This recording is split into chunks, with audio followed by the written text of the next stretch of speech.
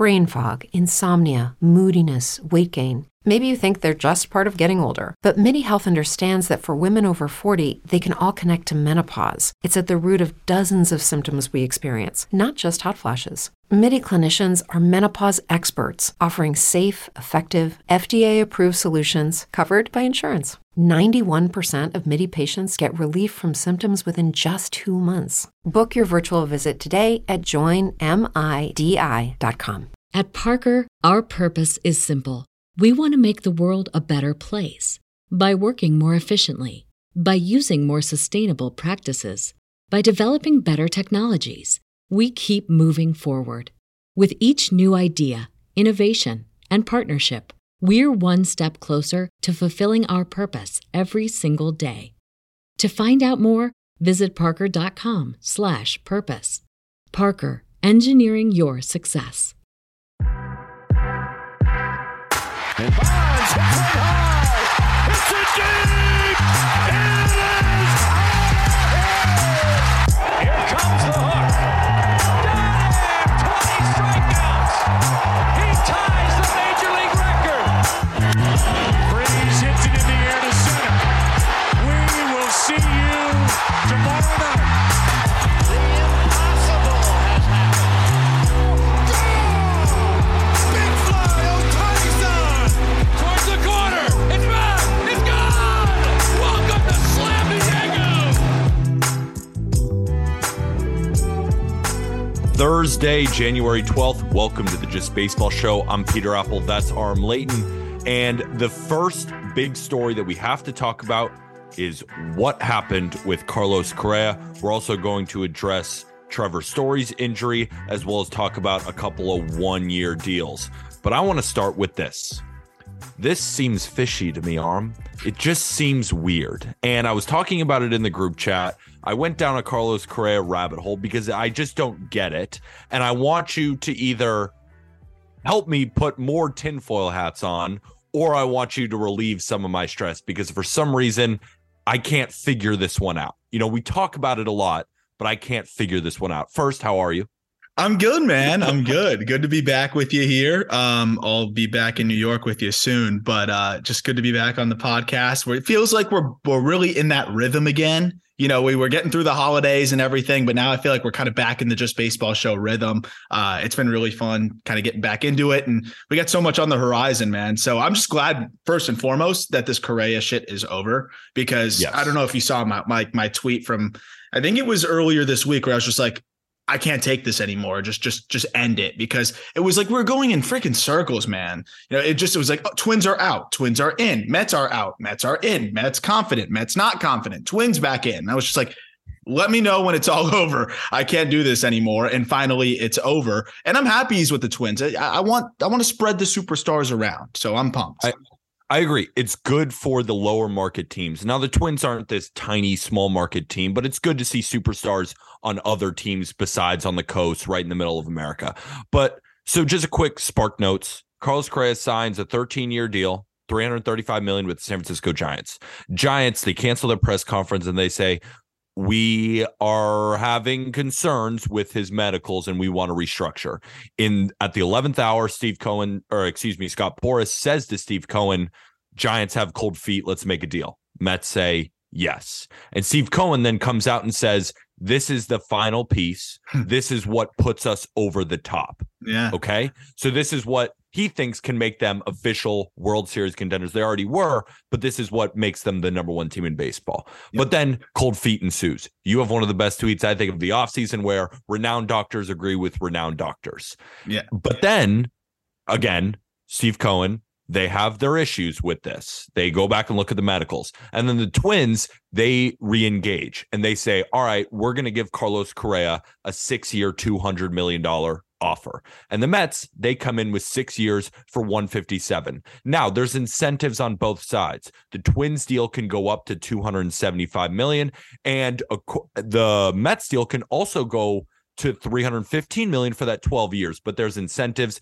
There is a yearly physical that he has to do, and the only guaranteed money that the Mets gave him was $157.5 million. The Twins gave him $200 million. So Correa says, I am betting on myself because there's plenty of incentives with the Twins. I can get up to $275 million, but I'm going to take the extra, $33 million that's guaranteed. That makes all the sense in the world. Why it's fishy is not about Carlos Correa. Why I think it's fishy is, or it feels weird to me, is why didn't Steve Cohen match that offer? And a couple of things went through my head. It's not like they haven't given tons of money before. It's not like money has ever been an object. Steve Cohen is worth $26 billion. Hal Steinbrenner is worth about $4 or $5 billion. Like, he's so much worth more than any other owner in Major League Baseball.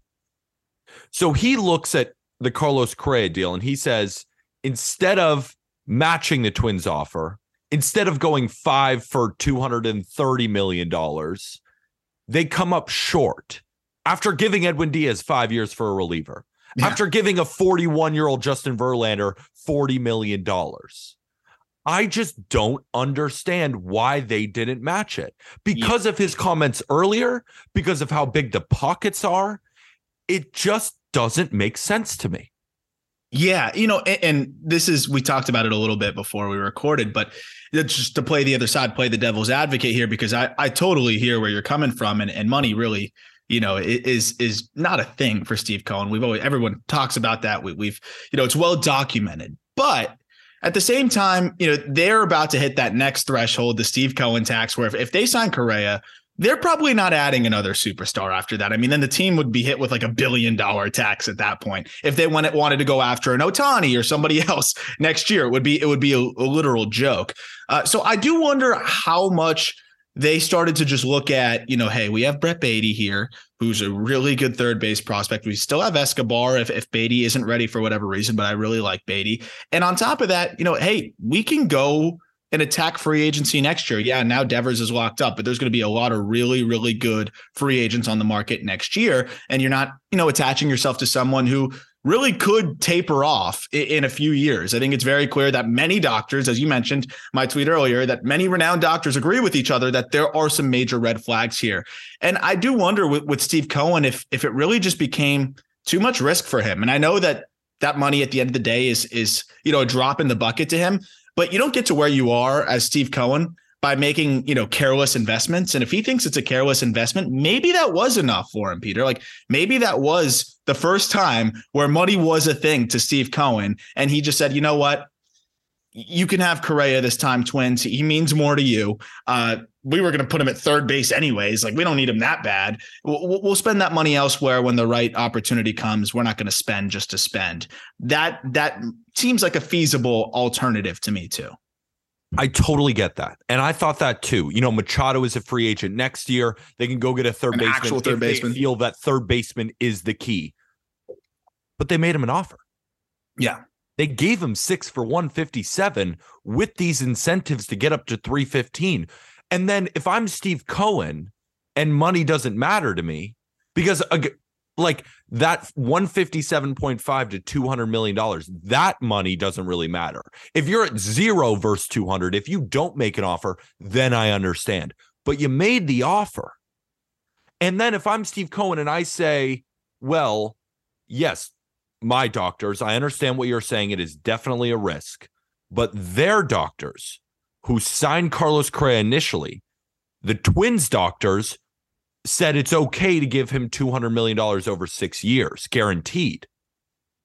I'm Steve Cohen. We're already willing to do 157.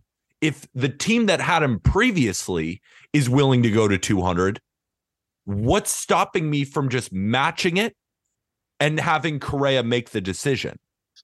So that's where I'm at. I'm so confused. So I think the only reason why the Mets made this offer was because they had a lot of protection within it. And there was a report that came out that basically the Mets proposed deal. And this is when, they kept saying like there's language that Boris and Correa don't like from the Mets, and that's where they're apart.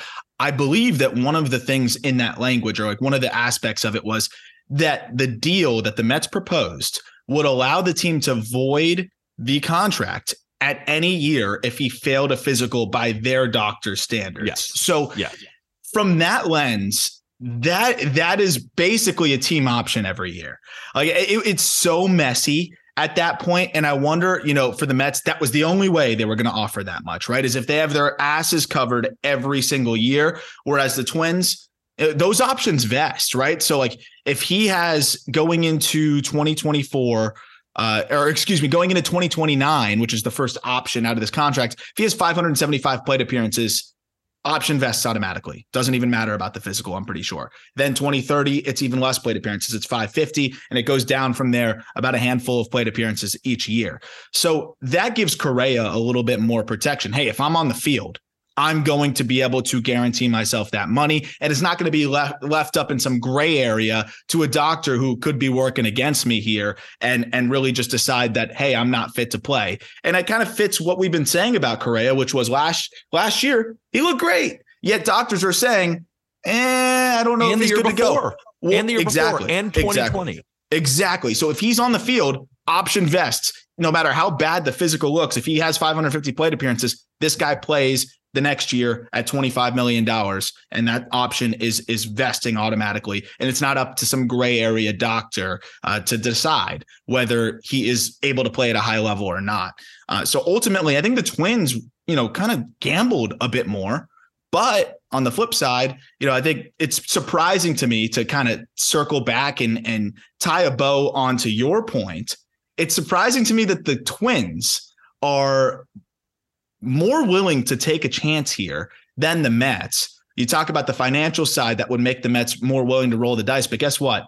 The Twins are way more desperate team-wise, and I think that's what ended up putting them over the top. They need Correa way more, and I think they're willing to take this risk to see if he's going to be able to hold up long enough. They got their best player back, and it's that simple for them. I think you make a lot of really good points, and it's making me, reconsider my position. I just didn't really have a position. I was just more perplexed and confused why the Mets, if 6 for 200 was the tip of the iceberg and 6 for 157 was the most that the Mets could do, like what was stopping them from potentially doing 5 for 250? But the more you break down the deal, that 6-year deal for 157 doesn't really seem like a 6-year deal for 157, right? No, they get out whenever they wanted. That's, I think, where I lost confusion there, because what I was looking at the deal, 6 for 157, 6 versus 200, they're not created equal. No, I know the money isn't even equal, but they're not created equal in terms of the clauses. So if Correa fails that first physical, or let's say he has 400 plate appearances and goes down with a hamstring injury, then the Mets can say, yeah, we don't want you anymore. And then he's back on the market again. Yep. So I wasn't considering Correa's decision. I totally understood Correa's decision, more guaranteed money. Yeah. I saw Mets fans being like, well, why wouldn't Correa bet on himself? That's so dumb. Like, he just did it, bro. He just did it. Like, of course he's not going to do that again. It's way more money guaranteed. And while the Twins won't compete to the level that the Mets are, you never know. And I'm going to play shortstop. He gets to play shortstop. Yeah, that was just, I saw that on Mets Twitter, and that was the one where I was like, that's dumb. But where I thought to myself, but when you break it down on a per year basis, it wasn't really a 6-year, $157 million deal. That's the point. Yeah, it was almost like a team option every single year, which is not fair to Correa at that point. You got to find that balance. And I think the Twins, I think this skews in favor of Correa. It does. But I think the Twins found that balance here. And you just put out a really good article on justbaseball.com. I had the privilege of editing, which is your over under win totals for the year and kind of just your leans on each team.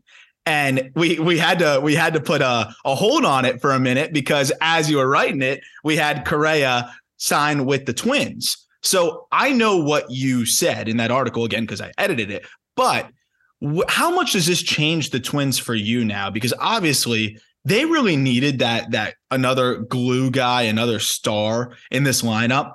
How much better do you feel about the Twins? I feel like I'm usually the bullish guy on them to a fault last year. You were right with how harsh you were on them. And we'll never forget that Jack 2 years ago picked them to make the playoffs, and they were the worst team ever. But where do you stand now with No, he had them making the World Series. Oh, he had them making the World Series. That's what I think so.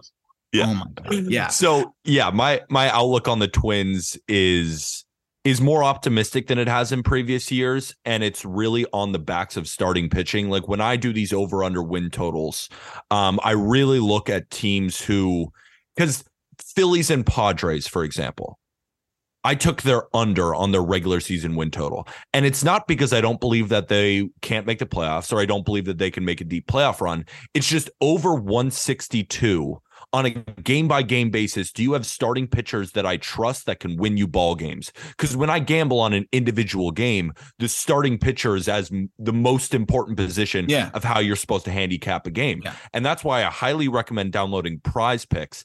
In the episode description, if you use code JustBaseball or code JustGridiron, you get a full 100% deposit match. And while I'm just starting to do over under win totals for the teams, Prize Picks doesn't have that. But what they do have is season long player props. So I'm going to be writing articles on that and deploying them on Prize Picks. So if you want some free money to play with, you deposit 10, you get 10. You deposit 50, you get 50. You deposit 100, you get 100. And you can play around because I will be deploying plenty on Prize Picks. But of course, not gambling advice. But back to the Twins conversation. I'm excited about their rotation this year, and I haven't been excited about the rotation in a long time. Yeah. So while they've had great offensive players, it's a lot of the three true outcome guys. They lead the league in home runs, but they lead the league in strikeouts, and that's probably going to happen again. You know, they won 78 games with Carlos Correa, but now they get Kenta Maeda back. Mm-hmm. You know, you get Tyler Mahle for a full season, Sonny Gray, Joe Ryan, 0 Twins pitchers threw 150 innings last year. Joe Ryan was close, but a lot of these guys were banged up. If they can give you a lot more consistency, if they can throw more innings, I like the Twins. Now, do I think the Twins make the playoffs? No.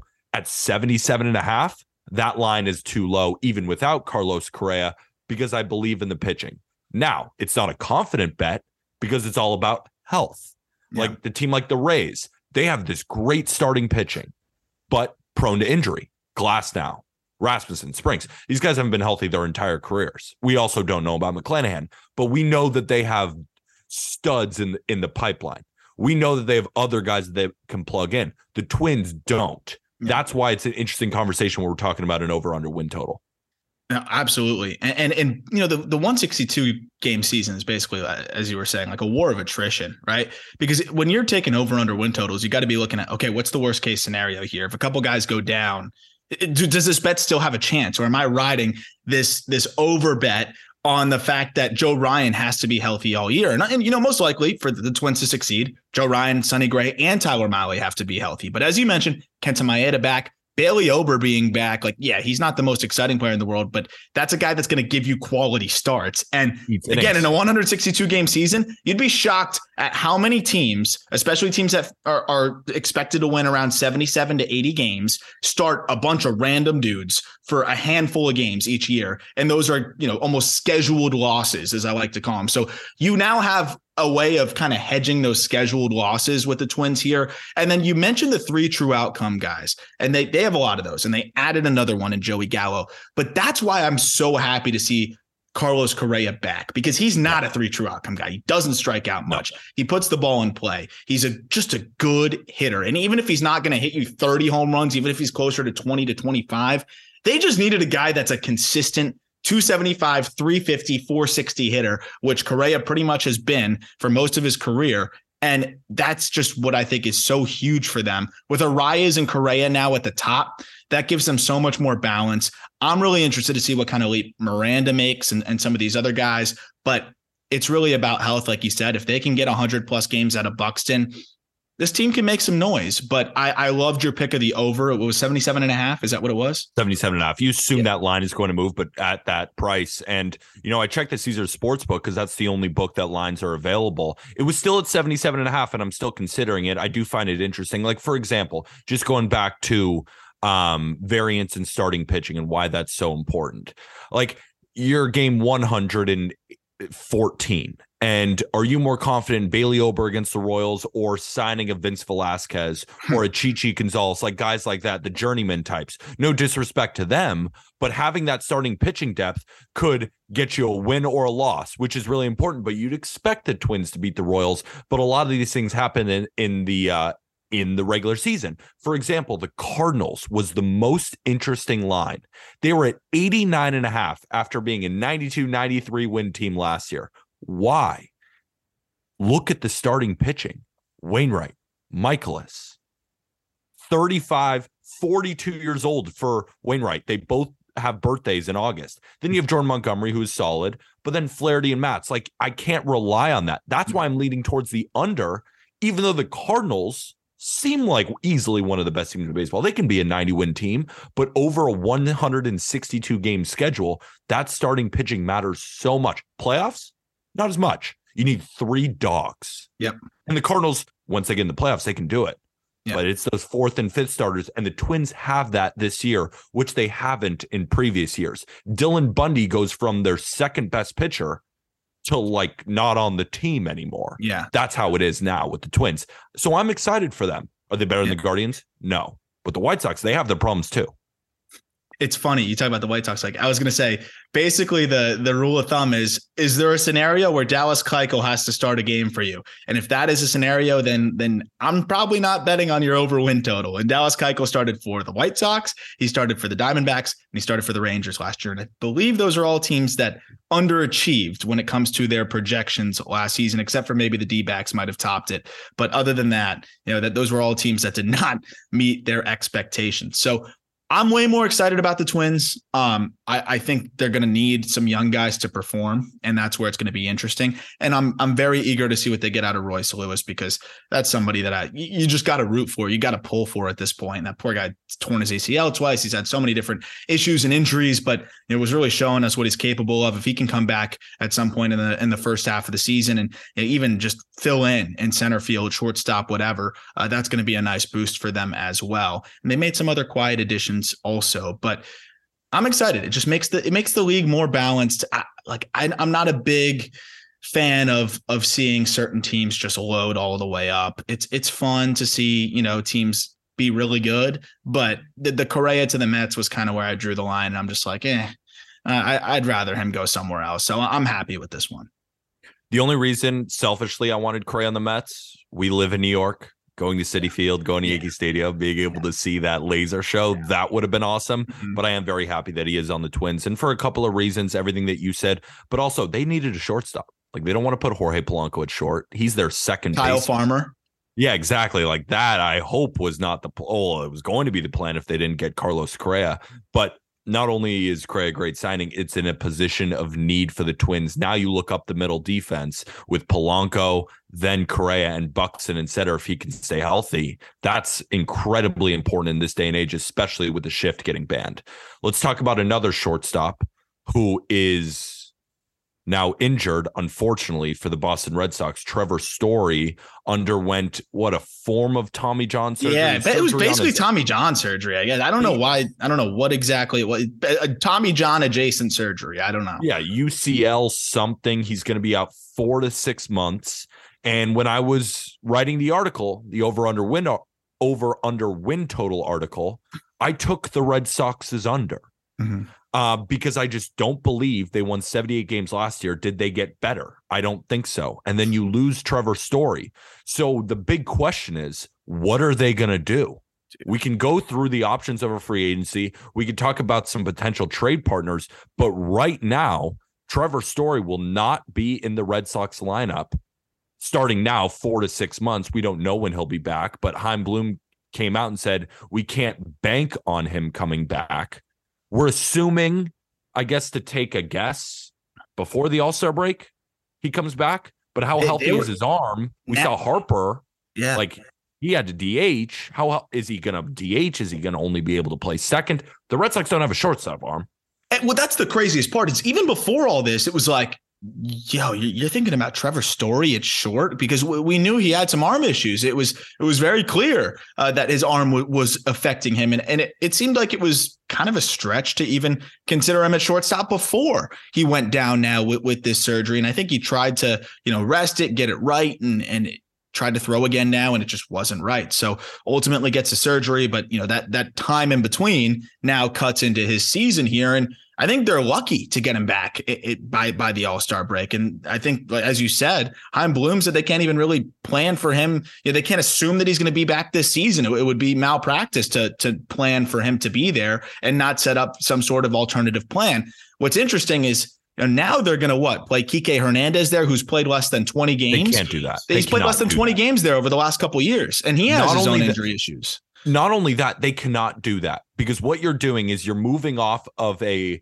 Gold Glove caliber center fielder to put him at short. So not only are you risking shortstop defense, you then leave center field defense open, which is correct, as important as the shortstop defense because you're the captain of the outfield. So you're lessening two positions instead of just getting a shortstop. I've heard that being floated, Kike to short. You cannot let that happen. You can't. Yeah. And then now you look at the middle infield situation. And what is it going to be? Christian Arroyo and who? Is it going to be Marcelo Meyer? Just call him up, just send him up there and let him struggle. They DFA'd Jeter Downs, who, they could probably use now. I know he was a disaster last year, but man, at least it's somebody that's been there and they could use now. Well, he's on the Nationals. And you look at the outfield situation. If they do move Kike there, it's going to be Jarren Duran. He was a disaster in the outfield and at the plate last season. Even got booed by the Red Sox fans for the way he was playing the game. Christian Arroyo can hold down second base, probably can't play shortstop. They have to make a trade. I think that's really what it boils down to, right, Peter? And we've seen reports of them, calling the Marlins on Joey Wendell, Miguel Rojas. There was just a report today as we're recording this that they were maybe interested in Alberto Mondesi, which is also comical because that guy can't stay healthy either. So you're going to get him. And what happens when he goes down? Now the season started and teams probably aren't going to part with their middle infielders. Maybe they could go get, Elvis Andrus. And I think ultimately that's probably what I do.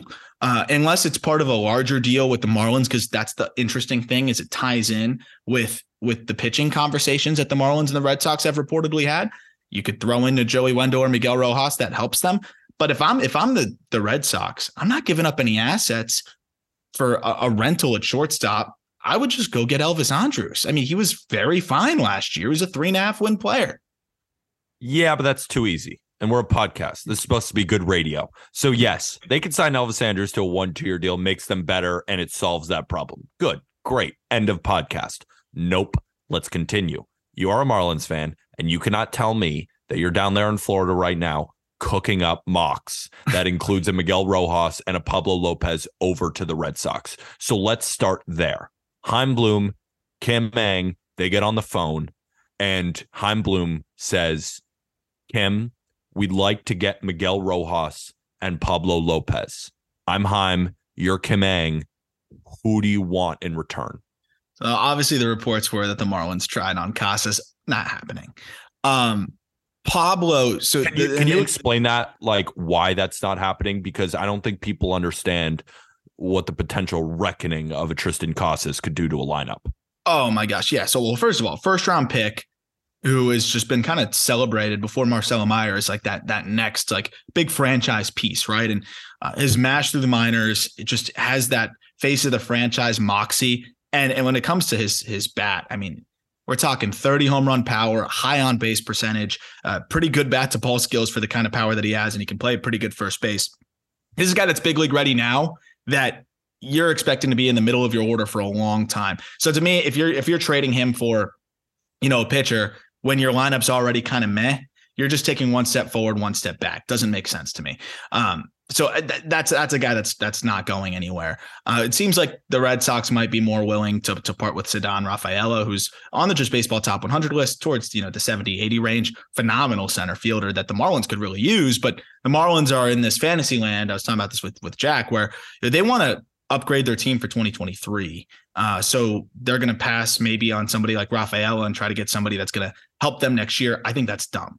And personally, I could see the Marlins circling back here, meeting up with the Red Sox and saying, give me Ceddanne Rafaela and a couple other pieces, and we'll package, somebody like Pablo Lopez and a Rojas or Wendell.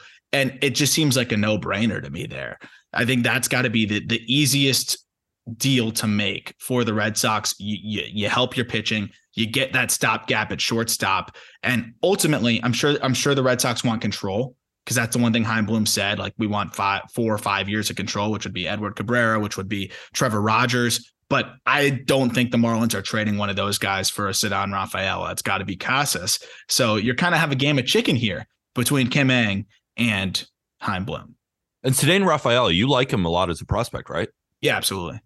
Like, where would you rank him? Like, kind of give me a tier, maybe a well-known prospect that you think he's kind of similar in for our fans who maybe aren't as in depth at the prospect world. Yeah, so he's like in the 70 to 80 range. So I would say in our top 100 list, that's a good question. I would say like he's right on the cusp of being one of the better outfield prospects in baseball, but just hasn't quite done it enough yet. So I would say like tier 2. If tier 1 is all of those like almost untouchable guys, he's like middle tier 2, which is why the Red Sox are kind of dangling him. Yeah. So he's good, but he's not untouchable. But he's a guy that if the Marlins got him, they'd be very excited in a couple of years. And at the same time, the Red Sox, they can trade from that in order to get that shortstop and to get that pitcher who they desperately need, because we're talking about how shortstop is the problem. But again, that's why I'm looking at the Red Sox under team total. You move Garrett Whitlock into the rotation. Love him as a pitcher. I think he's a good starter, but you then remove him from the bullpen. Chris Sale, how many innings are we going to get? We have no idea. Nick Pivetta just wasn't really that good. Josh Winkowski, Cutter Crawford. Like, these are just not guys that I'm confident in. And a guy like Michael Wacha gave them great innings last year. Like, even Rich Hill gave them good innings. And now they are without those two. I just said Rich Hill gave them great innings. That was an over-exaggeration. But he threw the baseball better than those below replacement level pitchers that you're just going to scoop up off waivers. So I personally think that the Red Sox are in trouble this season. I have them finishing in last place. Now, it's not over. They can do a lot of things to make them better. That's why these are early looks. I haven't bet anything yet. If the Red Sox come out and grab a big-time starting pitcher in a trade, or then make a big trade for a shortstop, or even get Elvis Andrus, I could have a different tone. The offseason is not over. But as we're sitting here today on January 12th, I am worried about the Red Sox, and I have them finishing in last place. Is that fair? I'm in on them on last place. I really think so. While I'm disappointed that the Orioles haven't addressed the starting pitching situation, and it's funny, I do wonder if the Orioles might be trying to get involved here, because if the Red Sox do pony up and say, hey, you know, and I'm not saying it has to be Casas, it could be a larger deal here, but they are able to pry one of Trevor Rogers or Edward Cabrera away, which I think they should be targeting, because ultimately I don't think they're competing next year regardless. And you should be trying to get 3-4 years of control of a starting pitcher, not 2 with Pablo, unless they think that they can extend him. I wonder if the Orioles will try to outbid them, because do you want the Red Sox to go to the Marlins and go get one of those arms that you could have? And I don't get why the Orioles haven't done it yet. But regardless, as these teams stand now, if the Red Sox have to roll Emmanuel Valdez out there, who they got for Christian Vasquez at the deadline from the Astros, I like Valdez, but that's a guy that's not really quite big league ready, and they might have to roll him out there. Like, there's like experimenting happening at this point. If they don't make some moves, I expect them to do something, but I don't expect it to be great. And if they get a Miguel Rojas, or if they get a Kyle Farmer type, Alberto Mondesi, is that changing your prediction? No way, right? No way. Alberto Mondesi, when he's on the field, can be electric. If he plays 162 games, he could steal 100 bases. Yes. He has power. He has pop. But Red Sox fans, go look at the games played. Yeah. It's not there. And it's Byron Buxton squared. Yeah. It's everything you think about an injury-prone player, that is Alberto Mondesi. Is that the stopgap guy? It can't be. Can't be. If you are a team where, for example, like the Yankees, in a way, adding an Alberto Mondesi would somewhat make sense, even though they have all these prospects and they have IKF, but they have so many different options. So if you get a Mondesi and he blows up, he could play third. Fine. That would make sense. The Red Sox, when they need a guy who could play 150 games, there's your issue. Yep. That's why that never really made sense to me. And they'd have to trade him. He's not available. It's not like, if they just could sign Mondesi. Yeah. Sure. Okay. Maybe you don't give him that much money and you try, but you have to give up pieces for him. Yep. And the Royals are going to see the talent on the field when he plays and probably want a decent prospect. And you may not get what you think you're getting based off this 60-game sample that he gives us every year, right? Yeah. But, they're not going to just trade him just to trade him, right? So they might as well just roll him out there next year and see what can happen and then maybe trade him later. So that's the thing. If you're the Red Sox, I would be going for Andrus or trying to make a lesser deal happen. But again, you have to be honest with yourself. And that's the big thing with the Red Sox is I feel like they haven't been honest with themselves at all this offseason as to who they are, what they can be.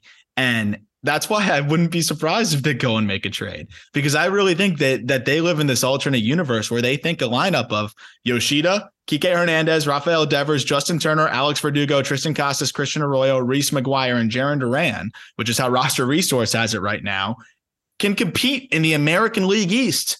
It can't. And that's not even going to the bullpen and the rotation, though they did improve the bullpen a little bit.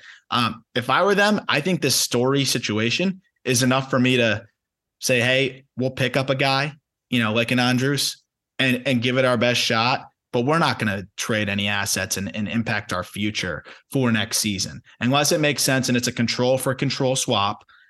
I don't see why the Red Sox should really pretend like they have a shot next year, especially now that Story is hurt. It just doesn't make sense to me.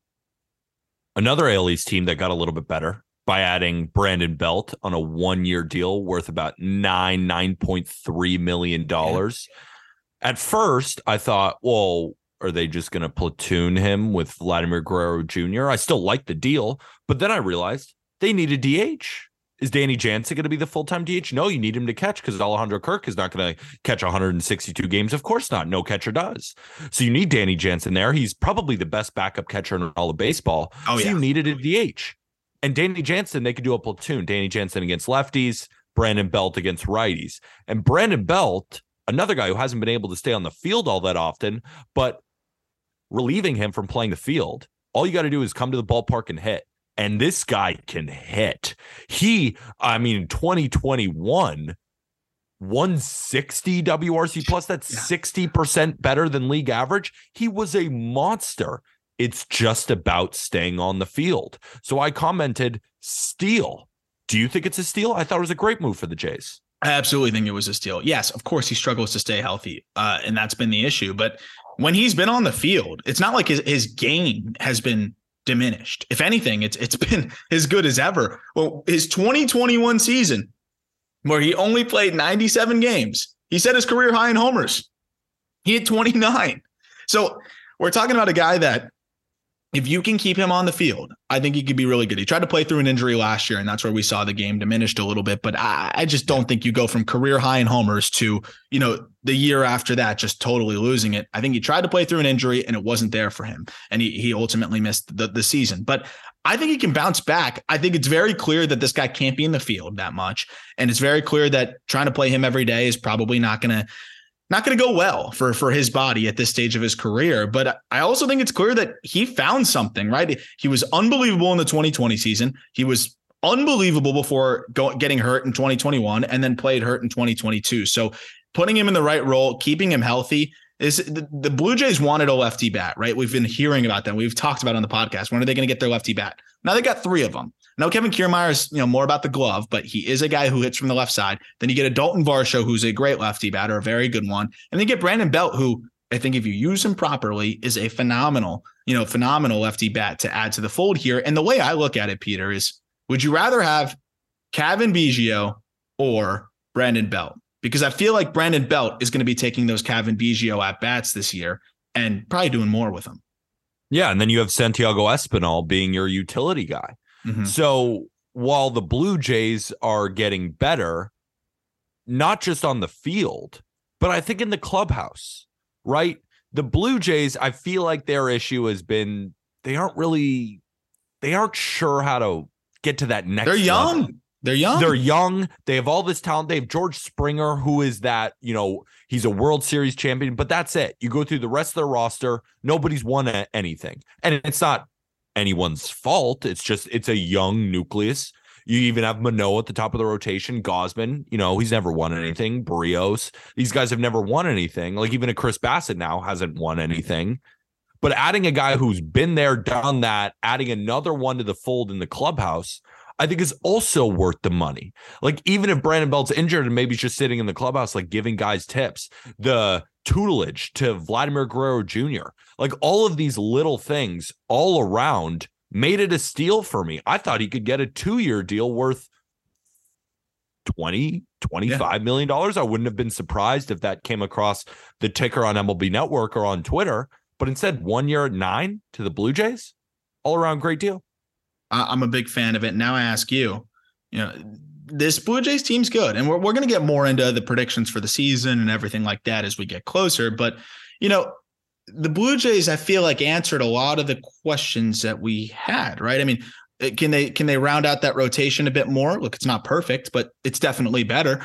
Can they get those lefty bats and really figure out how to balance out the lineup a bit more? They did that too. Yankees are going to be the team to beat. We know that. That's the team to beat in the AL East. But did the Blue Jays do enough for you to be looking behind your back as a Yankee fan? Oh, always. I'm always looking behind my back. I mean, the Rays, a little bit extra now with the Blue Jays. Yeah, I mean, I'm always looking behind as a Yankee fan. Like those, I mean, the Rays and the Blue Jays are as good a teams as any teams in the American League. Like the Rays now, when healthy with McClanahan, Glasnow, Rasmussen, Springs, that lineup with Warner healthy. And just to your point about the Blue Jays rotation getting better, that's the only way I disagree. And I was writing that in my article, because yes, they add Chris Bassett, but Chris Bassett might be a better pitcher than Ross Stripling. But will he replicate a 3.04 ERA in 131 innings? Like, these questions, people tend to forget about those. It's like Chris Bassett is better than Ross Stripling, but they won 93 games with Ross Stripling pitching very well. Like, those innings don't disappear. At the same time, what are we going to get from Brios? What are we going to get from Kikuchi? We expect them to be better, but we can't guarantee it. So did the Blue Jays get better enough to be over 94.5 wins? I had them at 94 wins. So I took the under because I picked every single team. I couldn't just pass. So for that one, I'm not going to bet on the under, but I didn't think that they got so much better that they are a 97 win team where I think the Yankees are going to be around. Yeah. So I still have the Yankees finishing first, but if the Rays are fully healthy, I still think that the Rays will have a better team than the Blue Jays will. I really do. And that's why the American League East is going to be so so good. That's why when you ask, my looking behind my back, I've been looking behind my back. Yeah. Like, I wouldn't be surprised if the Yankees finished third. Like, I wouldn't like it, and I would be moderately shocked, but I wouldn't be over the moon if it went Blue Jays, Rays, Yankees, and the Yankees won 91 games, the Rays won 92, and the Blue Jays won 95. I wouldn't be shocked. I think they're all going to be right around there, man. And I'm interested to see if they hold on to Kevin Biggio, because talking about how Red Sox fills that role in a little bit. Yeah, but I wonder if they could flip Biggio for a reliever, do something like that. I do like that the bullpen has been addressed a little bit. The Eric Swanson addition was nice. The bullpen as a whole is a little bit better. But yeah, I agree with you. I think the Rays could end up being better than the Jays. So it's going to be really fun to see this 3-team race here. One other signing that I thought was or two other signings. We have a couple more. Breaking news. The Dodgers have traded for Miguel Rojas from the Miami Marlins. I'm trying to find the prospect right now, but Miguel Rojas is heading to the Los Angeles Dodgers. Funny enough. I'm trying to find. I think it's for Jacob Amaya. Holy crap. Jacob Amaya. What are your thoughts? Initial thoughts? Great job by the Marlins. This is so funny. So knock Rojas off. If the Red Sox need a shortstop now from the Marlins, it's going to have to be Wendell. And I doubt that the Marlins move Wendell. So now even more so, they've got to kind of adjust what they're looking for here. Initial thoughts on this. Amaya is an older prospect, 24 years old, but bat to ball guy. And it's just, that's what the Marlins have been seeking. Middle infielder. They need guys like that, just higher floor prospects. Amaya's pretty darn good, given, what they're giving up here with Miguel Rojas. What's really interesting is Rojas came up with the Dodgers, and ultimately, they didn't really think much of him, and he was kind of an overlooked guy and got an opportunity with the Marlins. I'm very interested in one thing though. on that show that he hosts, the Chris Rose rotation he has with Chris Rose. He mentioned some like underlying beef he had with Clayton Kershaw. And when he homered off of him, he stayed in the box until it landed. And he said he can't talk about why he has that beef. Now I'm really interested to see how that works because now they're going to be sharing a clubhouse. I will say it's been an interesting kind of character arc with Miguel Rojas, going from like that kind of almost Mr. Marlin Jr. Everybody loved him. Like that's the guy that's really all about the fish, to a guy that I'll call a spade here. The Marlins wanted to get out of there. Like he wasn't good for the clubhouse. They thought he was actually hurting clubhouse chemistry. Pretty wild to see that arc. And I'm also just wondering why the hell, just process this part of it. Why did the Dodgers even want him? Well, they need a shortstop. I mean, Gavin Lux is their plan right now, but he's more of a second baseman. Like he hasn't proved that he can play shortstop. Now you can allow Chris Taylor to move around. So I think their plan is it might be Rojas at short and Lux at second opening day. It's got to be, because that's the one thing Rojas gives you is a great glove. And for those that are listening that don't know much on Rojas, look, he's not going to hit. Dodgers don't need him to hit. He is a phenomenal defender. I don't know how he's such a good defender because he's not like a freak athlete, but my goodness, he's a vacuum. He's got a great arm. He moves well. He was one of the best defensive shortstops last year, the year before that, and the year before that. Like he is really good. So the Dodgers get really good defense now in a season where, we're going to see, I think we've talked about it, the shift limitations may be a bit overstated, but it still puts a lot more importance on your defense up the middle. And, now they get a really, really good glove, one of the better defensive shortstops in baseball. So I get it, I guess, from that perspective. Take some pressure off of Lux and let him just keep hitting. Now, don't make him worry about playing shortstop for one of the best teams in baseball. Let him keep doing what he's doing. And now Rojas can go play shortstop for them. But I think good move for the Marlins to go get Amaya. I do like that. Yeah. Quick synopsis on Amaya. What do you like about him? Bat to ball. Marlins have too many guys that whiff. So I just like them having a middle infielder that puts bat on ball pretty well. Already reached AAA last season, so pretty close to the big leagues. I think could hit for a little bit of power. So they just need guys that can make an impact, who they can't mess up hit wise, because we know that the Marlins can't develop hitters. And I think this is a guy that's pretty developed offensively. So he's never going to be a superstar, but they just need guys. And I think this is somebody that could be a big league regular. And they didn't trade a superstar. They traded Miguel Rojas at the end of the day. Who they wanted out. And hopefully, could this guy be a younger Miguel Rojas? So you just got more years of control for a different version of him. Exactly. So I'm in. Marlins made one more move, signing Johnny Cueto to a 1-year deal, which I thought was very telling. Less about, the Marlins got Johnny Cueto, and more, well, they already had a bunch of starting pitchers, so could a trade be on the horizon? What was your first reaction? That, exactly, right? I'm imagining you're calling Johnny Cueto, hey, Marlins here. We want you to come, pitch for us. Well, he's going to say, okay, well, how much am I going to pitch, right? I imagine, and this is no intel, obviously. This is just, I'm imagining. They had to tell him, hey, we're going to move some arms. I can assure you, you're going to get some more run than you think. Also, if you're the Marlins, you're not signing a guy for $8.5 million, especially the Marlins, if he's not throwing 150 innings for you, right? Like health is the only thing here. I think the plan is that's your 5 starter and he's eating innings, right? Like that is the plan. Otherwise, that's a lot of money for the Marlins. Like that to me was very telling, because that tells me he's got one of the 5 spots in the rotation and somebody's headed out of town. I definitely expect that. And now I think it really kind of heats up the starting pitching trade market, which is why we've talked more about the Marlins in the last 2 episodes. And I think we did in the last 2 months, which is really fun for me. But, I think, like you said, it kind of puts the writing on the wall, because right now you got Sandy, you got Edward Cabrera, you got Trevor Rogers, you got Jesus Luzardo, you got Pablo Lopez, you've got Braxton Garrett, who looked good last year. You have so many arms in the fold here that they've got to move somebody. Even if it's a Braxton Garrett, it might not be the sexy move that everybody's waiting for, but they need to move an arm. They have 7 starting pitchers right now, and it's always good to have depth, but when you have no semblance of an offense, Sandy Alcantara won the Cy Young unanimously, and they won 68 games. You need an offense. They were 3rd to last in runs scored in Major League Baseball. 3rd to last. Yeah. You have to trade from that level, because also They still have the ghost of Sixto Sanchez. They have Jake Eater in the minors. I know these guys are banged up, but they have the Jake Eater will be ready. Also coming Yuri up Perez. the pipe. Like, it's not like Yuri Perez. Like, they have so many starting pitchers in the minor leagues and in the rotation right now that they have to trade from that level of strength. I wonder if teams are going to look at them and say, you need to trade starters, so you're not going to get the best deal.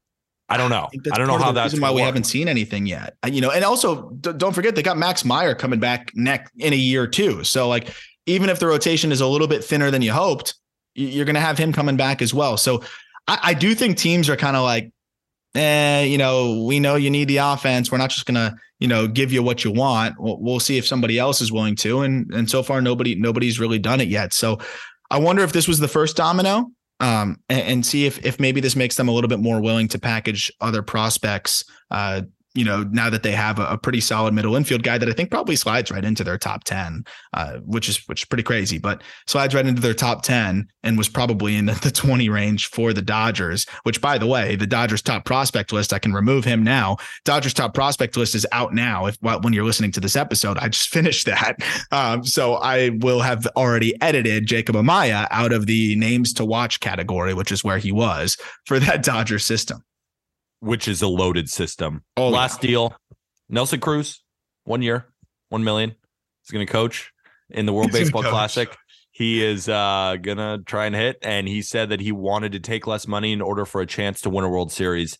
And while I said the Padres and their win total at 93.5 may not be the best bet to go over, that doesn't mean they're not a dangerous opponent when we get into the playoffs. And that's what the Padres are. They got the three horses at the top. They have an incredibly loaded offense, and they have bullpen guys who are locked down. They don't have the depth, but they have in the playoffs the guys you can ride. So do you think that, I don't know, what's the question here with Nelson Cruz? Do you think it was a good idea? Sure. Why not? It's $1 million, right? Like, screw it. Sure. Right. Like, this is one of those where it's kind of nothing to lose. I like him as a vet there, though. Right. Like, he's by all accounts, a great clubhouse guy. This is a team that has a lot of big personalities. We've talked about that. Just being a mentor to some of those guys, like a Tatis, to some of the other dudes, because Machado has become, that vet and that leader in the clubhouse, but he could probably use some help. So I like Nelson Cruz there. I also think he's a good hedge to Matt Carpenter. Like, if Matt Carpenter can't rediscover or duplicate what he did last year, which was, I think off the top of my head, like a 714 slugging or something like that. Like, if he can't duplicate that, or even just be close to that, which was really absurd to see. But if he can't be that power left-handed bat, then you're probably going to need another bench/DH option. And Cruz can be that at $1 million. If he's sitting on your bench, who cares? You roll that guy out as a pinch hitter a lot in the ninth inning. He's not blinking at the big moments. And if somebody gets hurt, he can fill in the DH role. That's the crazy thing is he can really only fill in one spot. But you know what? You're getting another coach. You're getting another coach. And at the same time, he wasn't a complete disaster last year. He wasn't good. He was a 651 OPS guy. But if he can just crush lefties and, do a good job in the clubhouse for $1 million, I'm in. I hope he hits some milestones. I was looking, he's not too close to anything too notable, but 460 homers is a nice round number. He's at 459. We'll see if he can add on to any of those totals. Over 2,000 career hits, man. I mean, this guy's had a phenomenal career. I know he tested positive for PEDs. Who didn't? But this guy had a phenomenal career, man. And I'd like to see him go out with, some fun in the postseason. I hope we get like an iconic 49-year-old Nelson Cruz postseason home run for the Padres this year. I would love to see that, but it gets to go out with a little bit more of a bang than winning 10 games with the Washington Nationals. You never know. We saw Albert Pujols against lefties. Maybe Nelson Cruz can be that for the San Diego Padres. Like, would it surprise you? He's Nelson freaking Cruz. No, not at all. It wouldn't surprise me at all. And I think 475. That home run mark, he's at 459. That's 16 home runs. That's a decent chunk, but would we be surprised? I wouldn't be. So that'll do it for this episode of the Just Baseball Show. Arms rocking the Just Baseball long sleeve. And the part about the Just Baseball long sleeve that is important is on our Twitter right now, we're doing a giveaway where we're giving away a Topps Chrome blaster box. I said it right, correct? Yes, you actually did. Very proud. Amazing. the Topps Chrome Blaster box with a Just Baseball athletic long sleeve tee. So go make sure you follow our Twitter. It is in the episode description. Again, don't forget, if you want to download Prize Picks and tail these season-long player props with us that we're going to be cooking up this entire offseason, talking about on the Just Baseball show, talking about it on Not Gambling Advice, on the TikTok, make sure you download it. It's in the episode description. You just click the link, or if you're not clicking the link, just download the Prize Picks. When it gives you a promo code, use Just Baseball or code Just Gridiron. So that'll do it for this episode of the Just Baseball Show. We'll be back tomorrow where I'm bringing in some hypotheticals that I want to ask Arm and Jack about. Then the next Friday, Arm's going to ask us some questions. We have World Baseball Classic content coming. We have, of course, our top 10s at every position coming. Tons of content coming over here at Just Baseball and on justbaseball.com. And with that, thank you, everybody.